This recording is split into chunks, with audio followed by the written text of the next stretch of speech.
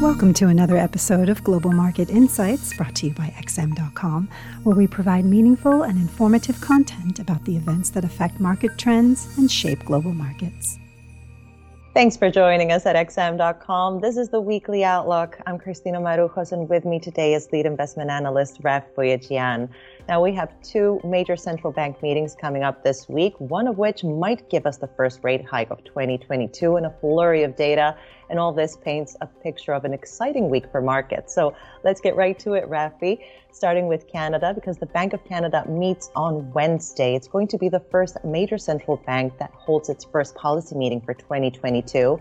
Now, there's a lot of speculation of a rate hike, even though the bank has signaled that there won't be any raising of rates until the second quarter. Do you think we will get a surprise rate hike this week, and what would that mean for the loonie?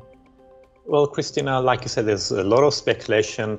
Expectations had already been steadily rising for quite a few rate hikes by the Bank of Canada for this year. And then after the recent strong employment and inflation data that we got out of Canada recently, now markets are pretty certain that the Bank of Canada will not wait until April, which was their last guidance at the last meeting.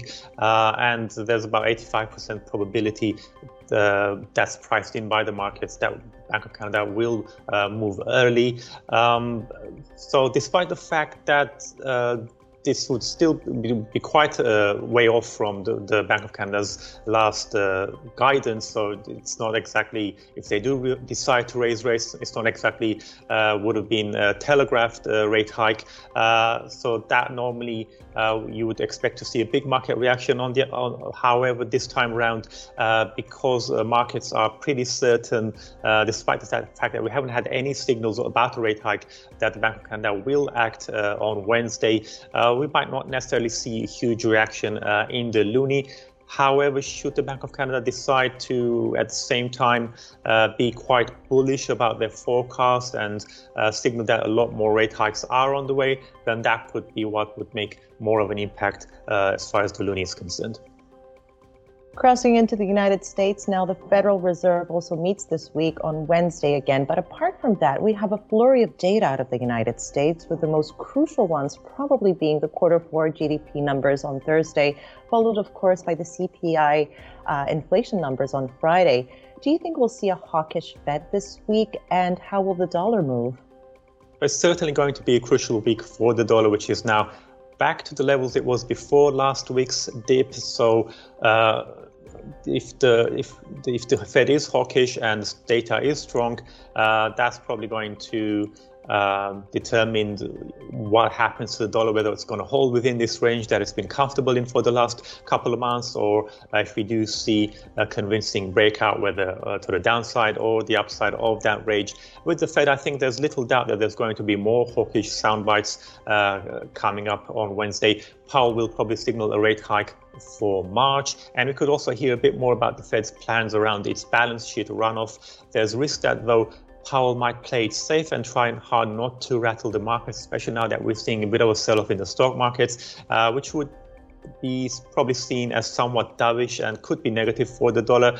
But the data will be important too, and though that could lift the dollar, because there's GDP for the fourth quarter and PCE inflation. US GDP growth probably moved up a gear in the fourth quarter, while the closely watched core PCE price index, which is the main inflation metric that Fed looks at, that probably edged up to 4.8% in December, all of which would confirm that the US economy is robust and that inflation isn't going to go away anytime soon. And speaking of data, let's cross into Europe now, because we've got flash PMIs coming up in both the Euro area and the United Kingdom. Now, what are the risks for the euro and the pound, considering that Omicron likely weighed in growth at the start of January? Well, the euro has been struggling lately after its bounce back proved short-lived. If we see any positive surprises, that could that could lift the single currency, but overall it's probably going to be the dollar setting direction next week because like you said, we've got the Omicron outbreak in Europe that probably did weigh on growth. And still similar story in the UK as well. But the main difference with the UK is that there is a bit of political turbulence at the moment. Prime Minister Boris Johnson is under a lot of pressure to quit following the Partygate scandal. He'll probably be able to hang in there for a while longer, though. But of course, you never know with the world of politics. Anything could happen.